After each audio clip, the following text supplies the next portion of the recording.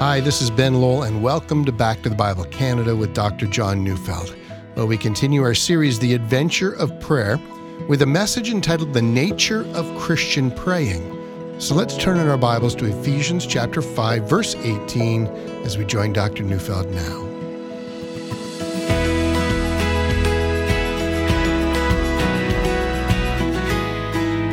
Some time ago, I read an article about a man in a Soviet prison. One day, while praying, a fellow prisoner was ridiculing him and saying, prayers won't help you get out of here any faster. And the Christian man responded, I don't pray to get out of prison. I pray to do the will of God. Now, that statement highlights the mysterious nature of praying. All of us have prayed for something to happen in which we would get out of a particular situation. And Jesus once told a parable about an unrighteous judge who gave justice to a poor widow, not because he cared about her, but because she wouldn't leave him alone and kept bothering him with her appeals for justice. And Jesus on that occasion was trying to make a point. If this unrighteous judge provides justice for a woman who kept coming to him, how much more will our Father in heaven, who is altogether righteous and merciful, provide justice for his people who cry out to him? Well then, it would seem that we do pray for results, or as we all might be tempted to add, to pray in prison, God, get me out of here. Provide me with justice. Provide me with mercy. But here's a part of the mystery of prayer. What should we pray for in time of trouble? Should we pray, Lord, deliver me from this trouble? Or should we pray, give me the power to rejoice in my troubles? Or, Lord, show me what to do now that I am in trouble. Two examples of just such a thing come to mind. The first is found in 2 Corinthians 12. Paul says he was given a thorn in the flesh, and whatever this thing was, must have been a malady in his flesh or in his body. Paul calls this thing a messenger of Satan sent to harass him, and then he adds something curious. He said it also came to keep him from becoming conceited. See, Paul knew that God had always kept him in mind. And 3 times he pleaded with God, much like the widow before the unrighteous judge, take it away. And there's the request, get me out of this prison, give me freedom, allow me to be more effective in my ministry without this thorn. And of course, eventually God does give him the answer. 2 Corinthians 12, verse 9, my grace is sufficient for you, for my power is made perfect in weakness. That is, this will keep you from pride and arrogance, and this will make you more dependent on me. So the thorn stays. See, here's my second example, and it's Jesus praying in Gethsemane. Father, take this cup of suffering from me. Nevertheless, not as I will, but as you will. See, I see in these 2 examples an explanation of a mystery that often haunts believers. How am I to pray when I'm in distress, or like this Christian man who was unjustly imprisoned in a Soviet prison? And the answer to this conundrum is not easily come by. Do I pray for healing, or do I pray to rejoice in my weakness, resting in the will of God for me? See, I know this is a very real part of every Christian struggle in prayer. What do we do in every single circumstance? How do we pray? Well, I think there's an answer, but we can only come to it by stepping back first. So let's talk about the nature of Christian praying. Now, if you listened to me yesterday, you will have heard me speaking about the great privilege that we have to enter into the throne room of our Heavenly Father and to enter into the Holy of Holies by a new and living way opened up through the blood of Jesus Christ, who is our great high priest. And for Christians, that picture forms a general pattern of all of our praying. We pray to God the Father in the name of Jesus Christ the Son.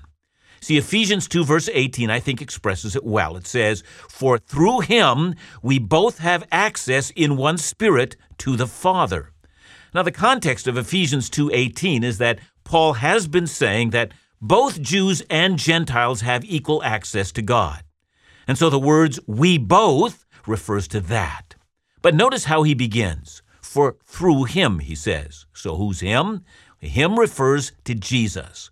For through Jesus Christ, the Son, he who has become our great high priest, we both, that is, Jews and Gentiles, have access to the Father.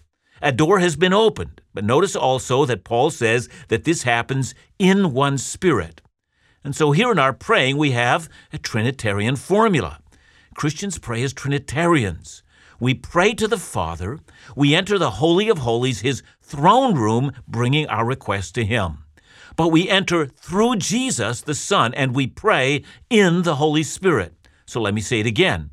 Under normal conditions, Christian prayer is addressed to the Father in the name of the Son and by the power of the Holy Spirit. That's our understanding of the nature of Christian prayer. Now notice Ephesians 3:14. Paul says, I bow my knee to the Father. Again, under normal conditions, Christian prayer is praying to the Father in the name of Jesus, empowered by the Spirit. We remember that Jesus himself taught us to address our prayers to the Father. Matthew 6, verse 9, after being asked how we should pray, Jesus answers, pray then like this, Our Father in heaven, hallowed be your name. And that's what we find in the rest of the New Testament as well. In Ephesians 5, verse 20, Paul speaks of giving thanks always and for everything to God the Father in the name of the Lord Jesus Christ. So again, under normal circumstances, our prayers are directed to the first person of the Trinity, to the Father. That's how we pray. Now, before I move from this point, this has led some Christians to argue that we should never pray either to the Son or to the Spirit. I think, however, that's an extreme position. There are exceptions to this, even in the New Testament. Consider, for instance, Acts 1:24. That passage says, and they prayed and said, You, Lord, who know the hearts of all, show which one of these two you have chosen. Now, by the way, just a little insight. Pay attention.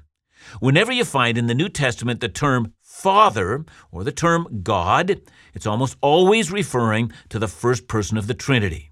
And whenever we find the word Lord, it's almost always referring to the second person of the Trinity, that is, to Jesus. So in Acts 1:24, the church prays, Lord, that is, Lord Jesus, show us which man should replace Judas in this apostolic ministry. Why did they break the traditional pattern of praying here? Well, the answer is they did because it was Jesus who initially chose the 12, and since they needed to replace one of the 12, it seemed completely in order then to ask Jesus to choose another one to replace Judas. So, do you see, an exception has presented itself. And since Jesus the Son is fully equal with the Father, and since he is also fully God, it was appropriate, because of the circumstances that presented themselves on that occasion, that they should pray directly to Jesus. But how about praying directly to the Holy Spirit? Is that acceptable? Well, that's a difficult question because, we don't actually have any incidences in the Scripture that records a prayer to the Holy Spirit.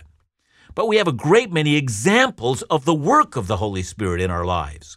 So as an example, you might think of John 16, verse 17, where Jesus says of the Spirit, you know him, for he dwells with you and will be in you. And of course, on this side of Pentecost. Now, we would say that we know the Holy Spirit. He's always with us, and he does now live within us. That is, we're constantly aware of him. We're aware of his presence. Or think of Romans 8, verse 16. The Spirit himself bears witness with our spirit that we are the children of God. Or again, Ephesians chapter 4, verse 30. And do not grieve the Holy Spirit of God, by whom you were sealed for the day of redemption. Well, since then we're always aware of the Holy Spirit, since we know that he assures us that we are in Christ and that Christ is in us. And since we, when we sin, notice how that grieves the Holy Spirit. And we notice how he convicts us. And since, as Galatians 5 reminds us, that he is producing godly fruit in us, or as 1 Corinthians 12 reminds us that he's giving us spiritual gifts, well, his activity is not foreign to us. We are familiar with him. We are aware of him. And so just as we noticed in relationship to Jesus, I would argue it would be quite in order to address the Holy Spirit when there is some activity that directly relates to his work in our lives. Maybe expressing thanksgiving to him, maybe asking him for a spiritual gift that we might need, because it relates directly to what Christ has called us to do. Well, all of that seems in order to me.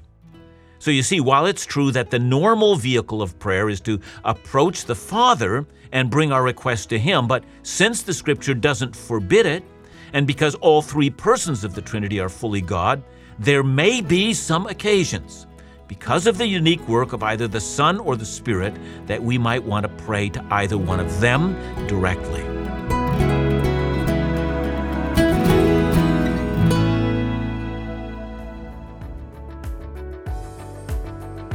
As God's children, we praise our Heavenly Father who overflows with love and grace. Not only did He create us and sacrifice His one and only Son for our redemption, but He longs for intimacy with His people. And prayer is an essential tool for growing relationships with Christ. But for so many of us, prayer remains a discipline in need of deepening. That's why this month, Back to the Bible Canada is offering a booklet entitled 30 Days of Prayer, a season of conversation with God. Within its pages are 30 prayers hand-selected by Dr. John to reflect on in your quiet moments before God. It's not an instruction manual, but actual prayers intended to be used as a meditation. To request your free copy today, call us at 1-800-663-2425 or visit backtothebible.ca.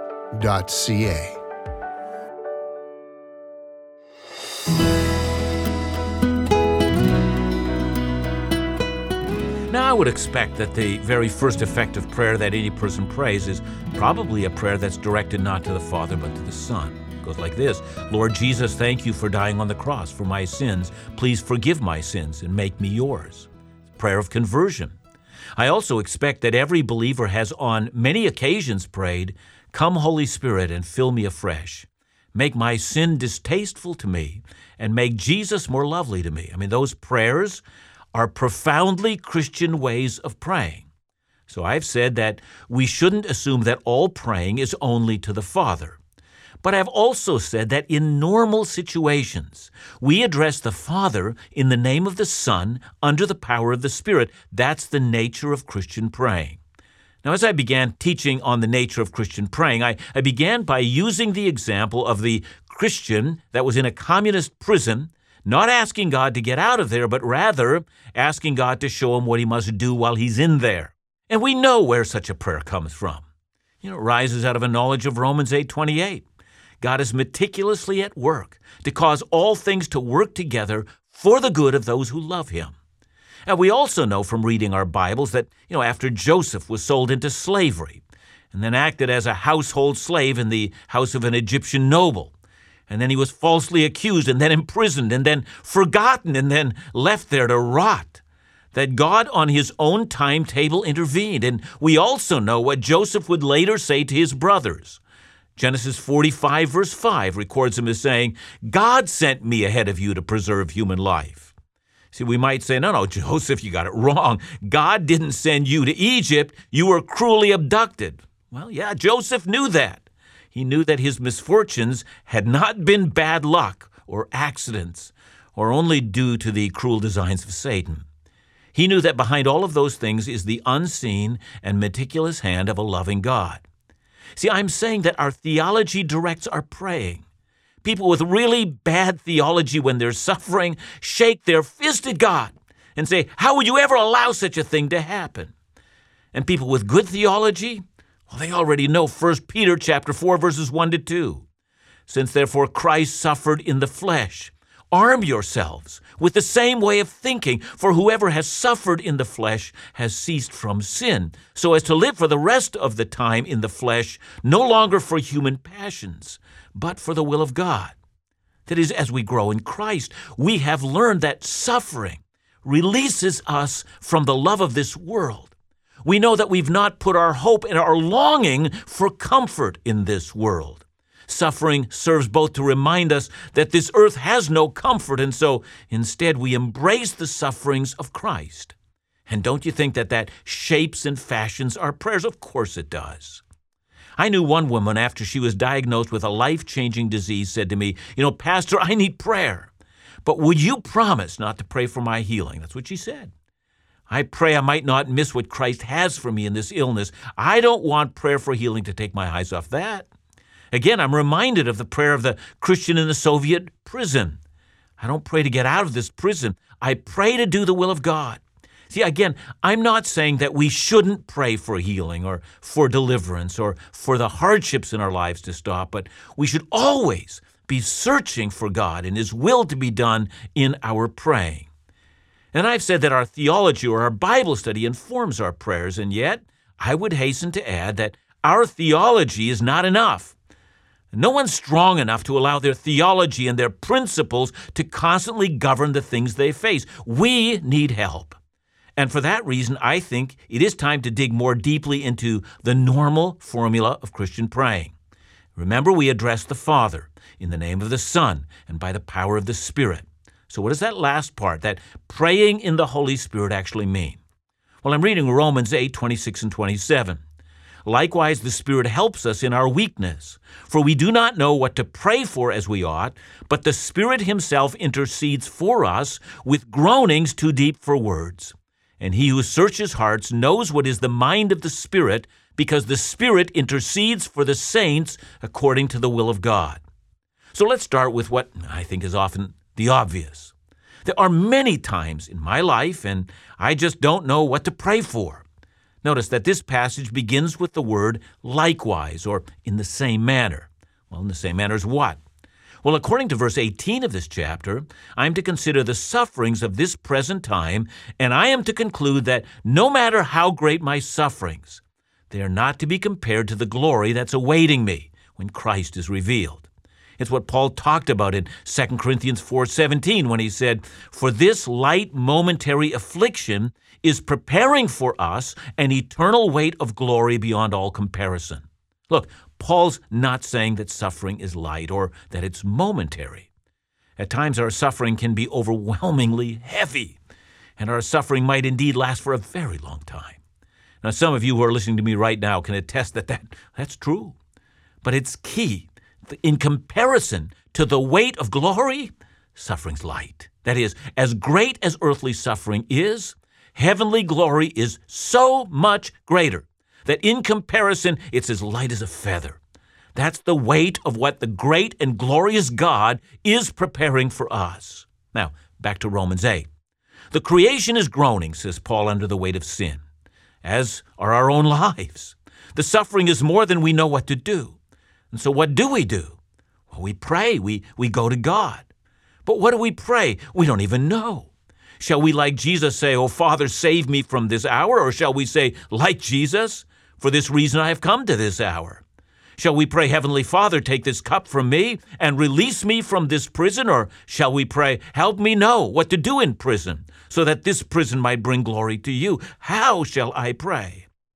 And then comes the answer. We don't know how to pray. We're too weak. We're too unsure. We're unable to gain perspective. After all, when the waves are washing over our heads, how do we gain perspective?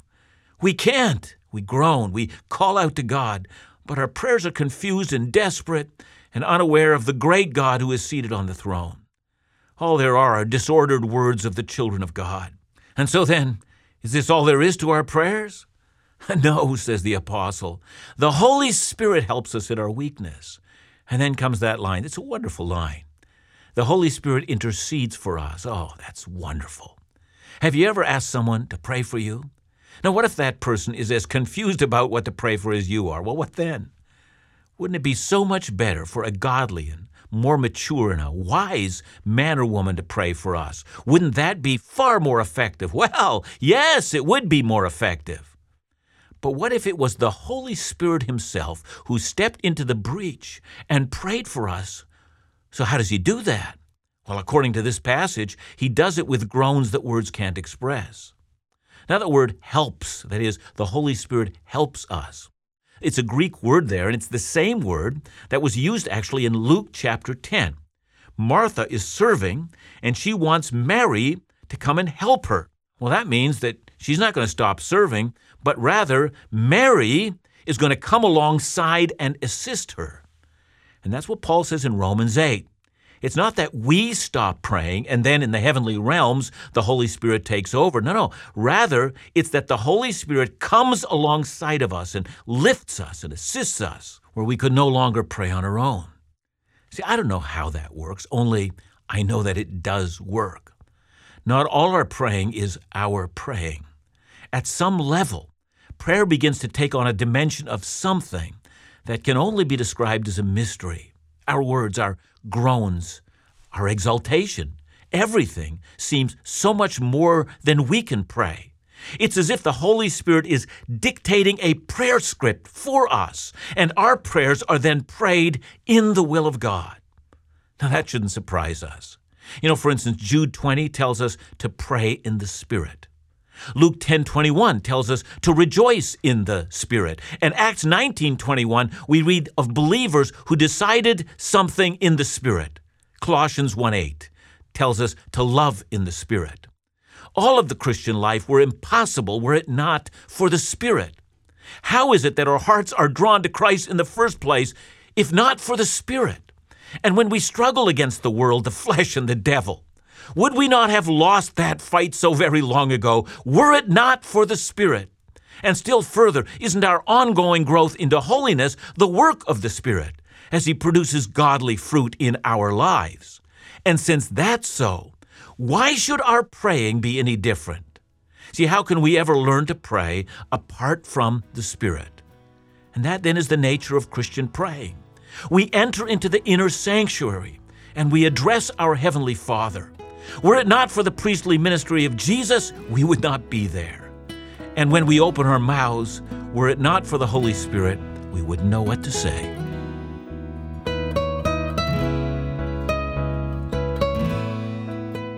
John, let me ask you a question. Praying in the Spirit, your personal prayer tongue, some would call it. What's that about? Yeah, I know many people mention that. I want to say two things, Ben. The groans that are mentioned in Romans 8 is not a reference to tongues. At least I can't see it that way. I don't think that's what the passage bears out. However, we do know that tongues is a gift that is given by the Holy Spirit. And we also know that Paul, when he talks about praying in tongues, he speaks about, that my spirit prays, but my mind is unfruitful, meaning that there is something that arrives, out of me that wants to express adoration to God, that I don't have the words to pray, and that tongues is given as a wonderful gift. So we want to affirm tongues, even as we also affirm that there is an additional work of the Holy Spirit apart from that. I want to say both of those. Thanks so much, John. And remember to join us again tomorrow as we continue our series, The Adventure of Prayer, right here on Back to the Bible Canada, where we teach the Bible.